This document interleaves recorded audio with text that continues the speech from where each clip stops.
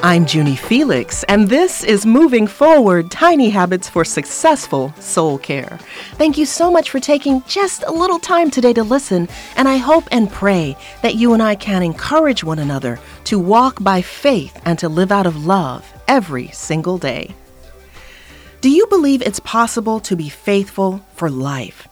I do. The Bible is filled with stories of believers who heard clearly from God against great odds and adversity. They obeyed Him and walked with Him, as far as we know, for the rest of their lives. Now, Job, for example, is one of my favorites.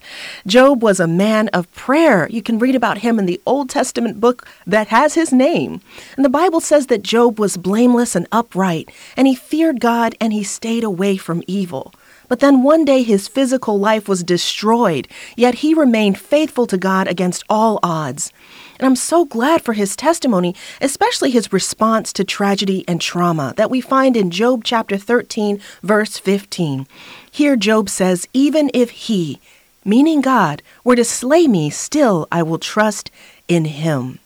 And Joseph is another example in the book of Genesis. He walked closely with the Lord. He refused to stray from his relationship and trust in God, even when he faced betrayal and slavery and false imprisonment. And many of the prophets have similar stories. Think about it. What about Mary, the mother of Jesus? She was raised in the teachings of her ancestors, and God asked her to risk everything and gave her grace to maintain her faith through it all. And there it is right there, that grace to maintain. It's His gift to Mary, to the prophets, and to you and me. And there were often times where I heard testimonies of faith early in my journey, and I wondered if we're only interested in stories of radical conversions. The drugs to Jesus story, the pornography to Jesus, or the selfishness to Jesus. Just fill in the blank. We seldom hear testimonies of those who meet Jesus and decide, as Job did, that even if the Lord slays me, still I will trust in Him. And I wonder if we've been conditioned to take interest and celebrate only the most sensational stories, not just in the church, but overall. Look at the news. If it bleeds, it leads.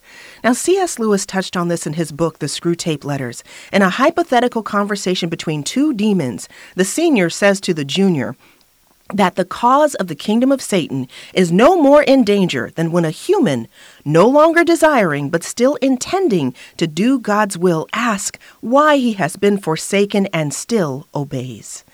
Maybe you know what that feels like. You look around and you cry out for God, but He seems so silent, yet still you choose to trust Him and honor Him in daily life.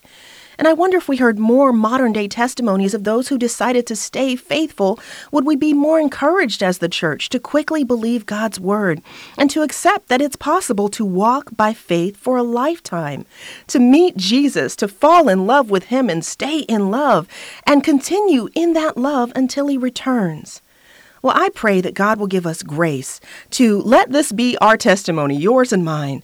And I pray for a day when a life of quiet obedience and love for our Lord causes celebration instead of skepticism in the church. And I also hope and pray that by your time with me today, that you'll feel inspired to begin designing your very own tiny but mighty even if strategy, just as Job did, as we celebrate and shine, living out His love together. Thanks so much for listening. For more inspiring resources for your faith journey in Jesus Christ, visit JunieFelix.com. That's JUNI Felix.com.